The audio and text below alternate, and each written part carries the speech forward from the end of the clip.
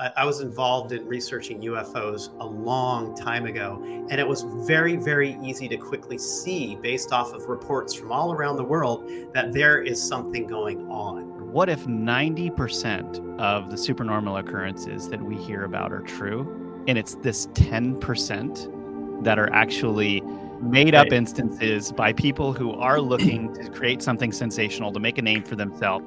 The amount of sites that are ignored is really unbelievable when you really start to research into it.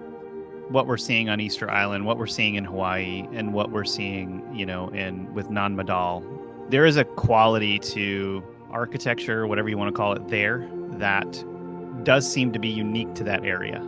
It's mind-blowing. The whole thing is mind-blowing, right?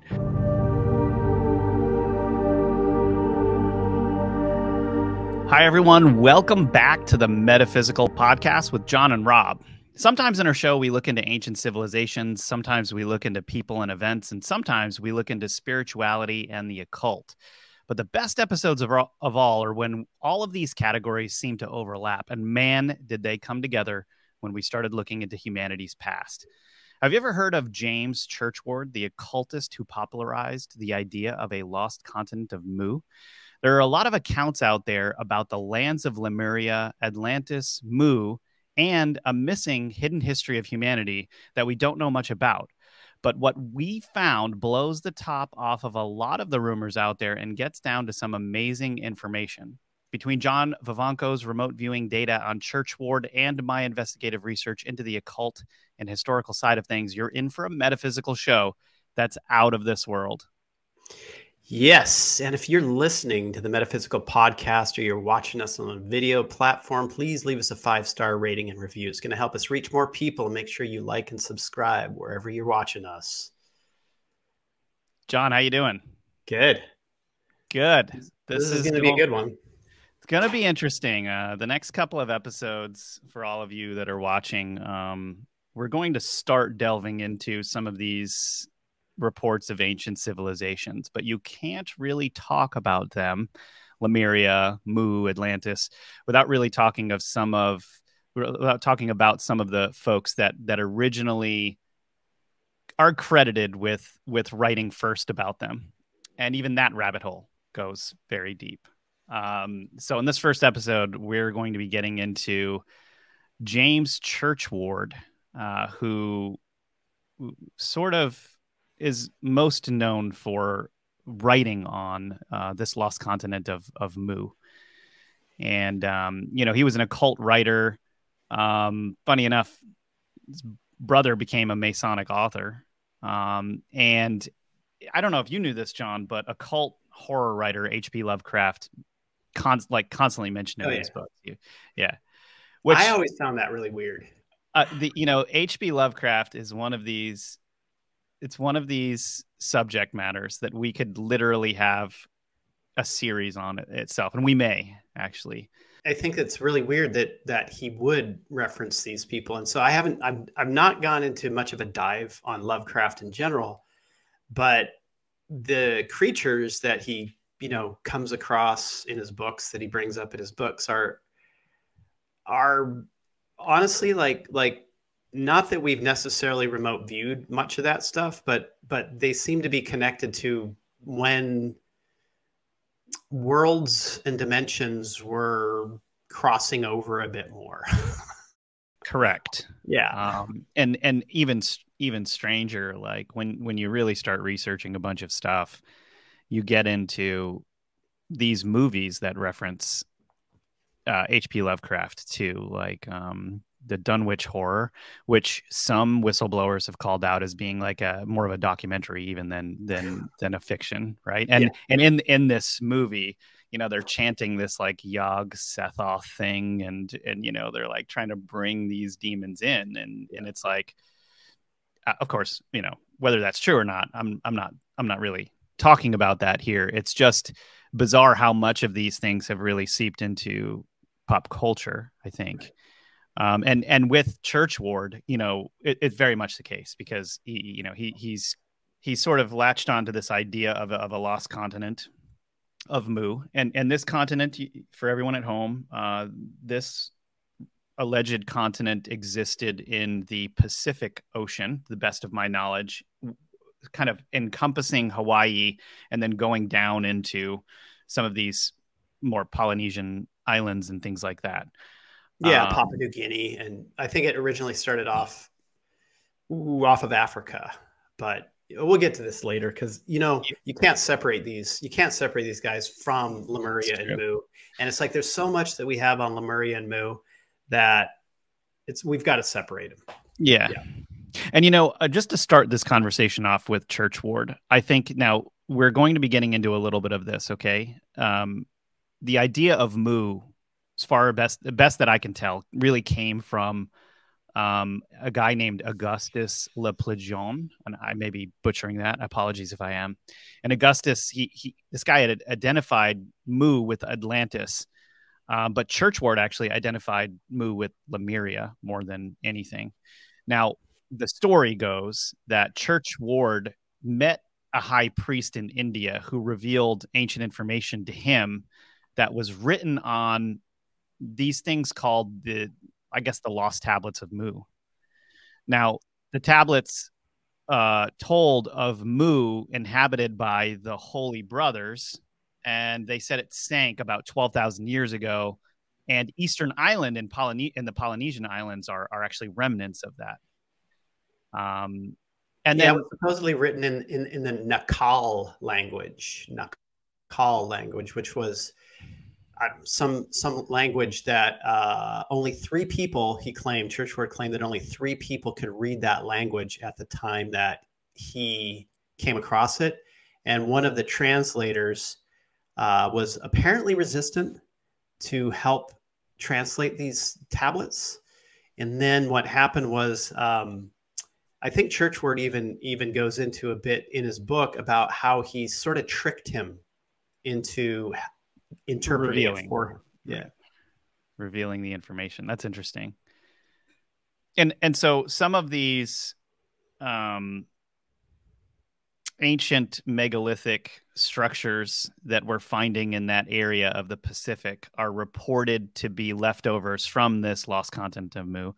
I'll give you a couple of examples. Is, of course, that picture that Lindsay just had up. For those of you on the podcast, it was of the Easter Island statues, I guess you could say, gods, whatever they are. Another one I found was this Menehune ditch in Hawaii. So, John, have you ever been to Kauai in Hawaii? Okay, yeah. So I've personally taken a special interest in Kauai because it's like just something about the beauty in Kauai is so just amazing there. And there is this thing called the Menehune ditch. Now, the Menehune were reported to be it's unclear, actually. There's different stories about this, but a group of builders, of small people, builders that built a lot of these old structures. Now, the Menehune ditch, this isn't the best photo of this, because some of the structures are of these stone, almost of like an ancient stone wall that's so expertly cut that it would be impossible for the ancient Hawaiians to have done it. And that's sort of, there it is right there. So you're driving down the street and you actually see some of these stones that are cut, and they're just, it's too much for people now to have been able to do some of this stuff. So yeah, and so then you've got the Menehune ditch, and then you've got Nan Madol, which in Nan Madol, this is probably one of the strangest conversations you could have. I mean, Graham Hancock is like gone. I mean, he's gone off on this for a while now, right? And you watch Ancient Apocalypse, and it's a very intriguing, special place where it just looks like I think archaeologists are not giving this enough thought, and they're not looking into it, not hard anyway.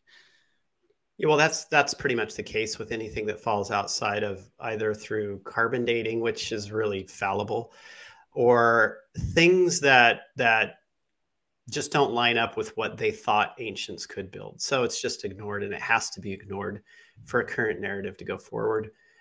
And this is the kind of stuff that's across the whole world. I mean, the amount of sites that are ignored is really unbelievable when you really start to research into it. You know, it's really hard, and I'm resisting. I am resisting really hard not to talk about ancient cultures and civilizations. So I'm not going to say anything right now. We'll get into it. Yeah, we will get into it in the next episodes. We're just trying to focus on the people who've revealed this stuff right now. But Churchward was a pretty amazing guy, regardless of what people think about him. He had he like developed a special alloy, a special steel, and this is what funded his expeditions and research. I think he made millions of dollars off of creating a special steel, had a patent on it, where they used for the helmets during one of the wars, one of the world wars. So he was a military contractor, and I love that picture. Look at his eyes. Yeah, he wow, this looks like a intense. I don't know. They're like airbrushed. Goth magician version of James Churchward. I know. Right here. Yeah, he looks kind of like potentially a sweet guy here, and the other one he looks like, you know, goth magician or something. Well, they did that. They, like, if you look at the Blavatsky photos, there's one that's like predominant. Everybody sees the eyes have been airbrushed. Of course, dude. Because, you know, it's the magician's eyes, right? They're hypnotizing you. Totally trying to intrigue you there. And that's really interesting about the steel. And we've got these people that have just very interesting backgrounds in the past that were looking into these things. A lot of them weren't experts. They had a love of the information, and they were looking into it on their own, you know? You're right. Yeah. And I mean, as an example, even Lemuria, and we'll get into this a little bit later, but it's like it was first actually stated by a guy named Philip Sclater, who was he was a British lawyer and zoologist. The dude wasn't even a geologist. Yeah, he's not a geologist. He's not an archaeologist. He's got money. He's funding himself to go look into this stuff because no one else is really doing it. Here's a photo of one of the photos of a map of what they consider to be Lemuria, which was or you know what the Tamil culture, whatever, is the Kamari Kondom, and we'll get into a little bit of that obviously in those episodes. But what I found interesting was here with James Churchward. He's writing these books, the Sacred Symbols of Mu, the Lost Continent of Mu, and all of this information seems to be coming from these tablets, right? But just before that, Augustus Le Plongeon was interested in ancient civilizations and looked for a link between the Maya, ancient Egypt, and Atlantis. Okay, so now this is one of the first people to photograph and study Chichen Itza. Right? Taking hundreds of 3D photographs of hieroglyphs, artifacts, etc. He even excavated buildings. The dude and his wife drew maps and copied murals from there. And they found ancient altars and stuff like that, right? Okay, now, this is kind of the part that I like here, is from his field work, like going there and checking this stuff out. You know, he challenged armchair archaeologists by insisting that these symbols of Freemasonry could be traced back to ancient Maya, and that the ancient knowledge had come to ancient Egypt from Maya, the Maya culture, by way of Atlantis. Okay, and he claimed that the Maya artwork described kings and queens of these dynasties and their names. And he also claimed that he translated the first copies of the sacred book of the ancient Maya, which was the Popova, right? Yeah. Now, and if that's not enough, right? A collection of this guy's work currently resides at the Getty Research Institute. Right. So he was archaeologists loved him like mainstream archaeology back then loved him because of the photographs that he was taking of these sites, whereas they weren't doing much of anything. And those were the armchair archaeologists that he was talking about, even though they were Yeah. the mainstream, trained archaeologists, because they never went down there.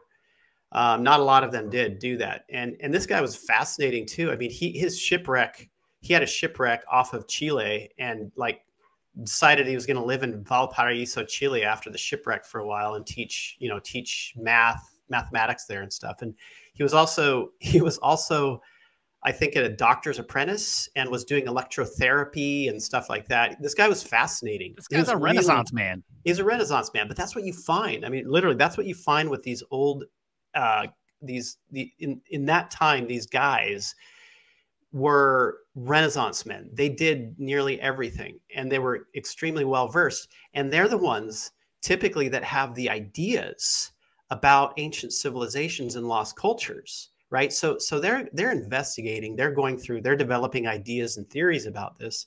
And then you have the mainstream who don't necessarily go down there, but rely on peer-reviewed research in order to craft their opinions on it. And so there's this huge rift between the two at a certain point, because Laplangian was like, he was saying that cultural diffusionism was responsible for this stuff spreading from I guess he thought it spread from the Mayas to Atlantis and then to Egypt. I think that's the path that he said it took. So Mayans were the original cradle of civilization. And that's cultural diffusionism. So once mainstream decided that that didn't really happen is when it shut all of his ideas down. But before that, they didn't know. And so they put him on a higher pedestal, but they still put him on a high pedestal because of the photographs that he was taking.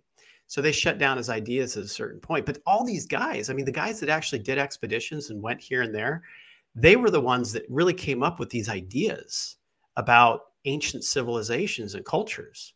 And I find that interesting. I find it interesting too. And I'm more likely to believe the Laplangians of the world than I am these armchair researchers, right. Because what I found is one of the biggest pitfalls out there right now are people researching from armchairs and not knowing what's actually going on around the world in organizations and all of these things. And they're making these grand assumptions and claims based off of really peripheral data.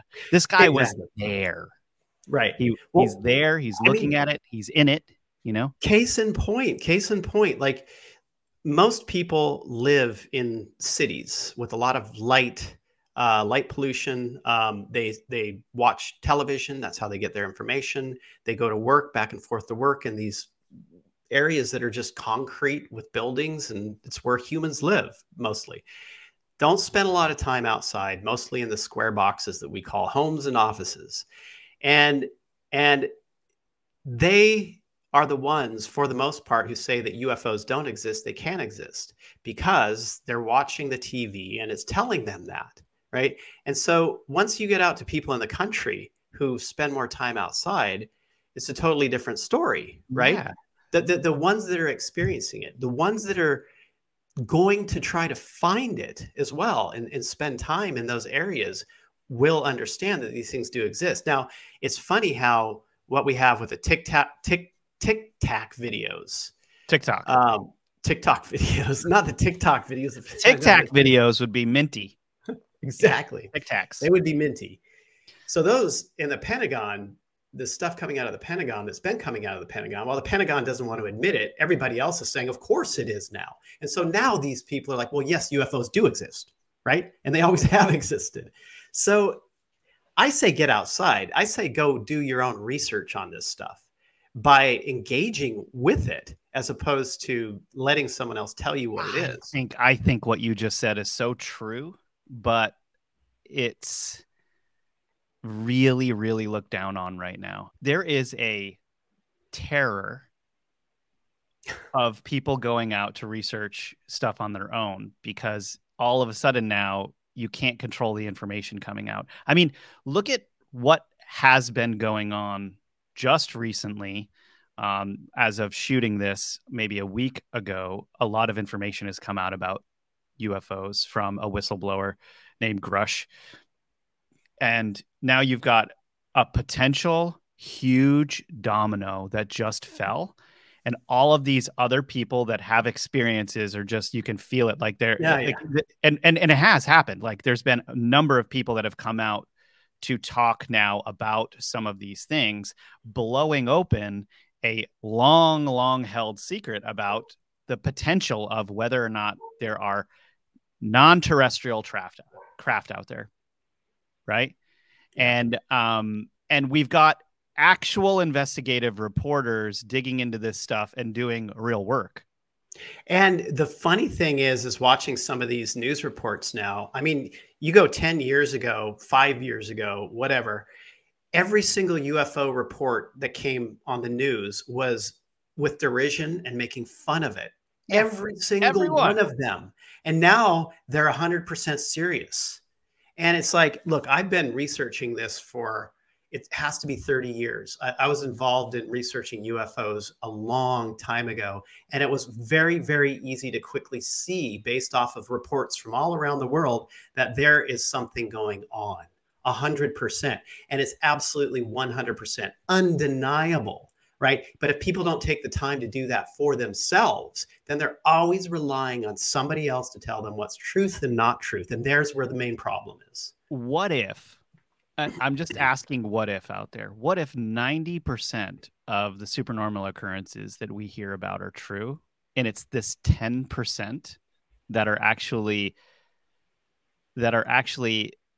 causing the problem here. These 10% Right. of made up Right. instances by people who are looking to create something sensational, to make a name for themselves. And yet then you've got 90% of these people coming out who are sharing information, being like, look, I don't even want to give my name, because if I do, I'm going to get like criticized, and or like my style of life is going to be threatened, basically, right? Just by coming out and talking about it. That's not healthy in society for that to happen. Like it's like you come out and you start talking about a potential danger, and everyone's like, you're crazy, you're crazy, you're crazy, until finally something happens. I mean, like that's the whole problem we have with AI right now, where AI is being developed so fast. You have these people coming out being like, hey, danger, danger. And they're like, no, shut up. Like, this is fine. Our developers are handling this. You don't know anything about the subject. Meanwhile, it's like, it could be anyone. Like even I Elon Musk, know. who knows more about this than most people, is coming out being like, red flag, let's cancel the AI for 6 months. And you're still like, no, you're dumb because you took over Twitter now, even though you're developing the cars and spacecraft of the future. And let's go ahead and keep developing AI and go ahead and play with that risk. Yeah, I know. I know. I'm at a loss, really, as to what's going on at this point. Yeah, it's rough. I mean, this is the situation, but this is also, kind of coming back to the subject here of James Churchward. I'm not sure. Have you looked into Jack Churchward at all? Jack Churchward is His great grandson or something? great grandson. Yeah, and Yeah. actually, looking into Jack, I was like pleasantly surprised at the objective stance that he's taking on his great grandfather's work. Like, he's just trying to facilitate information kind of coming out there, potential ways that what his great grandfather unveiled, like how it kind of merges with mainstream science's version of how human beings have moved around the planet right now, right? And I'm not saying I agree with that either. I'm just saying he's doing his due diligence to try to figure out how this lost continent of Mu potentially exists. And there were a lot of other scientists coming out talking about Lemuria and Mu, and bringing in evidence of this stuff. We're talking about people studying, like, and drawing old like fossils and things like that, and just saying, hey, there's stuff here that doesn't exist anywhere else, right? Yeah, absolutely. I mean, I think that when I was looking into his great grandson, Jack, here, I mean, he had some really interesting stuff on his website. The website looks pretty dated, but he has some really interesting, so because he's trying to bridge science some scientific theories with the potential of there being a Mu in general. So the idea of Mu is like it's in the Pacific. So that, when you look at ocean maps, I mean, it's hard to say whether there could be anything there or not with the lower sea level. But he's really trying to bridge things together to try to understand it. And that's what I find fascinating about him, because he's done a lot of writing on it, a lot of research on it too. So, and I'm sure he had access to some of his great grandfather's old texts. Yeah, which, gives him kind of the upper hand in speaking about these things to some extent, right? I mean, when we talk about what we're seeing on Easter Island, what we're seeing in Hawaii, and what we're seeing, with non-Madal, there is a quality to architecture, whatever you want to call it, there that does seem to be unique to that area. Right. Like, I mean, non-Madal is just, it's mind-blowing. The whole thing is mind-blowing, right? But I'm curious to kind of know, John, what your remote viewing data on Church Ward was. Well, it's like, as far as Church Ward goes, like what we look at specifically isn't so much him as an individual, but really, his research and trying to understand aspects of truth. Because what you have to understand is that him and people like him, they don't know everything. So one of the problems that humans, I think, have is that they will often take a person and put them in the category of being the all-inclusive authority on something, and don't realize that a lot of these people are just trying to piece it together, and they're filling in the gaps, and don't necessarily know the whole story. They don't know the whole story. I've never remote viewed any single story that someone's created that is 100% truthful. It's like the Montauk Project and Preston Nichols and right. Beliak and those guys. They have these portions of memory and information, and then they try to piece it together. But a lot of those bridge points are not true. They're not false. And so it's the same with Church Ward. And what it is it's look, science today basically tells you what to believe, but in pulling the sheets back a little bit, what they're telling you to believe is actually a theory, right? And so when you have a theory, that means that it's the best theory at this point, but it's not been tested up against other hypotheses, or other hypotheses may come forward to crush that theory. And I think that's a lot of egotism in general. And a lot of these guys had egotism in their writings, like Church Ward did, where he's piecing things together, not necessarily saying that maybe it is, maybe it isn't, but presenting it as something that is truly like, this is the story of it, when it's not truly totally like that. So that's a lot of what we get in our remote viewing data. But and I'll save really most of it for later when we get to Lemuria and we get to Mu and lost civilizations, because that's really where our remote viewing data goes. That is absolutely fascinating, as opposed to, I mean, just general character on Church Ward is pretty clean, pretty clear, but ego fills in the gaps. So you should never believe 100% what anyone says, even me or you. So I think that's the big problem that humans have these days, just presenting an authority figure as it being the end all be all. And I wouldn't do that. Yeah, no, I totally agree. And so, but to your, with what you were looking at, we're talking about a guy who is looking into these things and is coming to conclusions and doing his best to tell everyone. He's not intentionally trying to be deceitful to make a name for himself or something like that, is what you're saying. Not intentionally. No. Right. But so now when you get to the Nakal writings and the tablets that originally came from India. Yeah, from India. So what was the guy's name? Le Plongeon. Le Plongeon. So he claimed that he saw these writings, Nakal writings, I think in the Yucatan Peninsula, right? And then you have Churchward later on claiming that he was taken to a temple in either Tibet or I think it was in India, actually, where he was shown the writings, right? Now, when you get to these writings and remote viewing on that, whether that's a reality or not, it is a reality. There are like ancient tablets, and we know this. I mean, you sent me this one thing on a Tibetan library that is Yes. extremely old. There are these things that are hidden away, tucked away in different locations across the earth that do speak of ancient civilizations.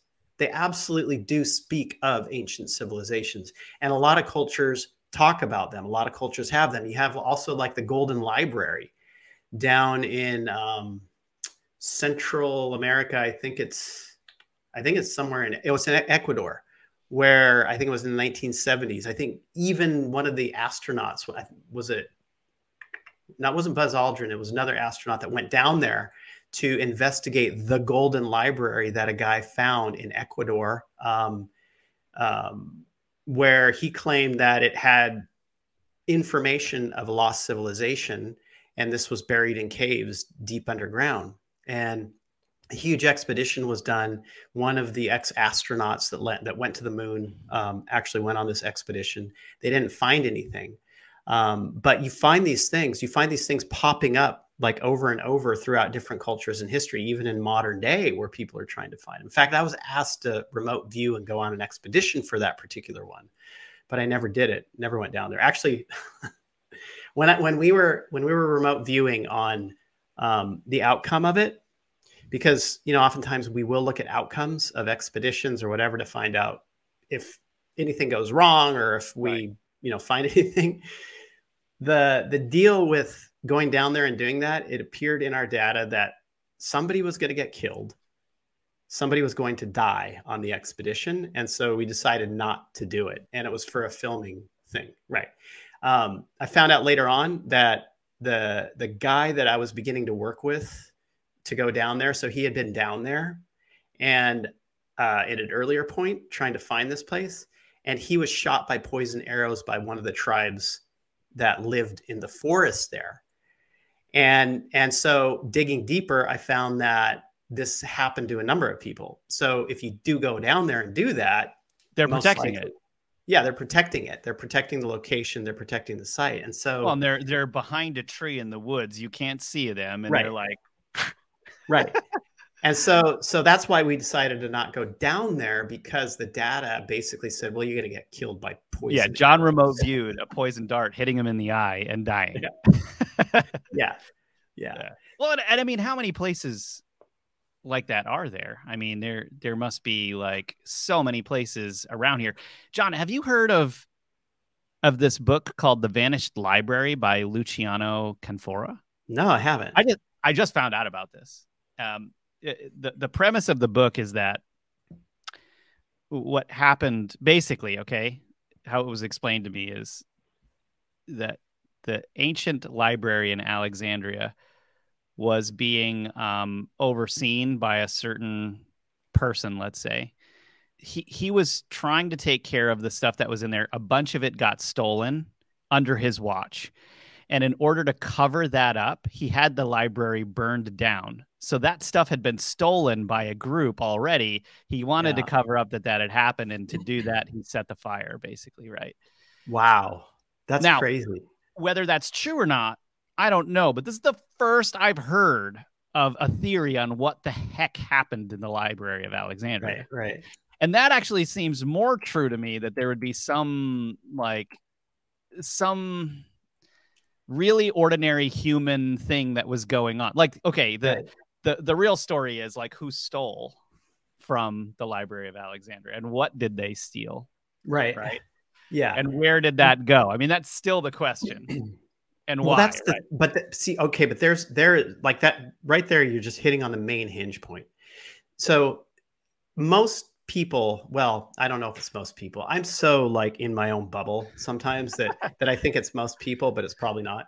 Most people believe that that the governments and the religious institutions across the world and governments they want to hide these things. They want to keep it suppressed. And it's obvious now that UFO enigma has been oppressed and being oppressed in general. It's obvious. And I think that's obvious to most people. So I think most people are coming out on the side of you can't trust what these authorities are telling you. And so when you get to people like Churchward and those that investigated these early civilizations, I think people are more apt to believe them now, or at least take what they say as something rather than what they're being told by the authorities now. And I do believe that a lot of these ancient tablets that talk of this time when there were ancient civilizations have been stolen, have been taken out and put in different locations to hide it from the people. Now, why would they hide it from the people?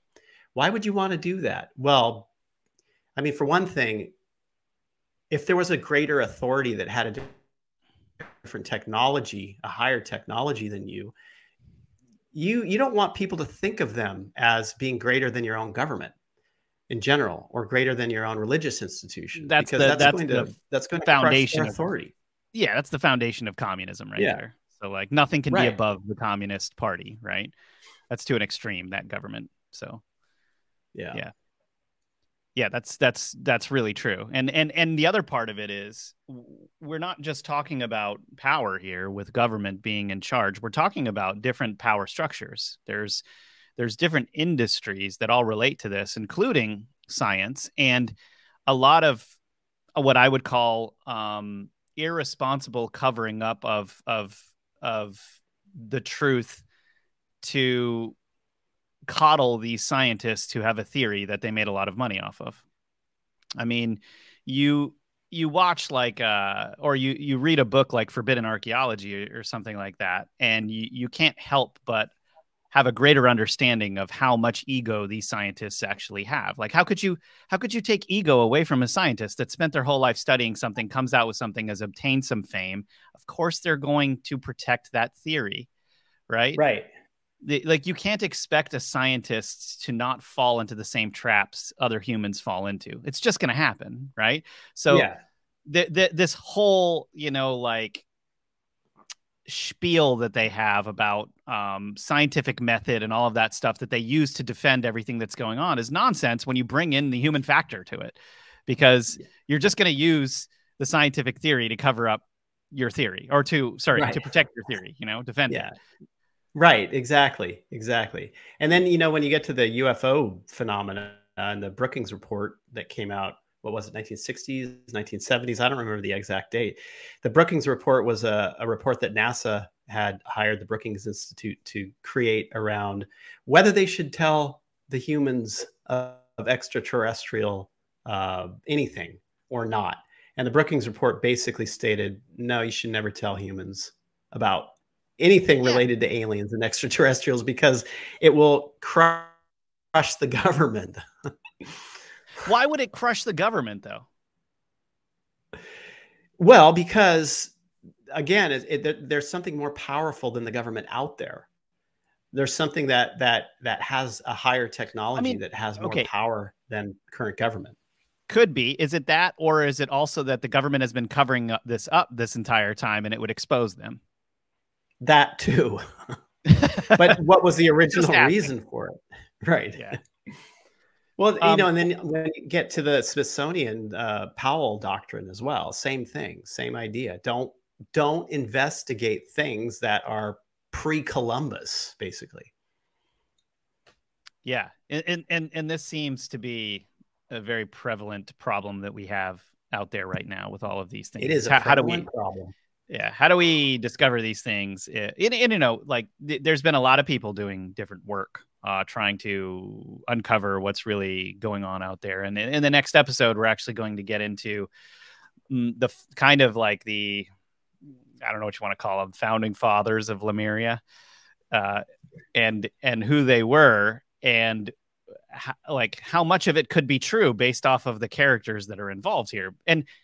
And one of those is Helena Petrona Blavatsky, which, I mean, in all of my research, I have a very interesting painting to paint here. Like, I have a very interesting story to tell, because you can't separate what they're revealing with the character of the person who is revealing it. I mean, and so once we go over all of that, I do think that we're going to have more information on a whole when we start getting into Lemuria and Mu and what's really going on. All of these things come from somewhere else. I think that's the main thing that people need to understand, regardless of what you think about the people exposing them or whatever it is. But so actually, John, we're going to probably end this episode now before we get into Helena Blavatsky and Lemuria. I kind of wanted to ask you real quick. You brought up the Powell Doctrine. What is that Powell Doctrine before we end this?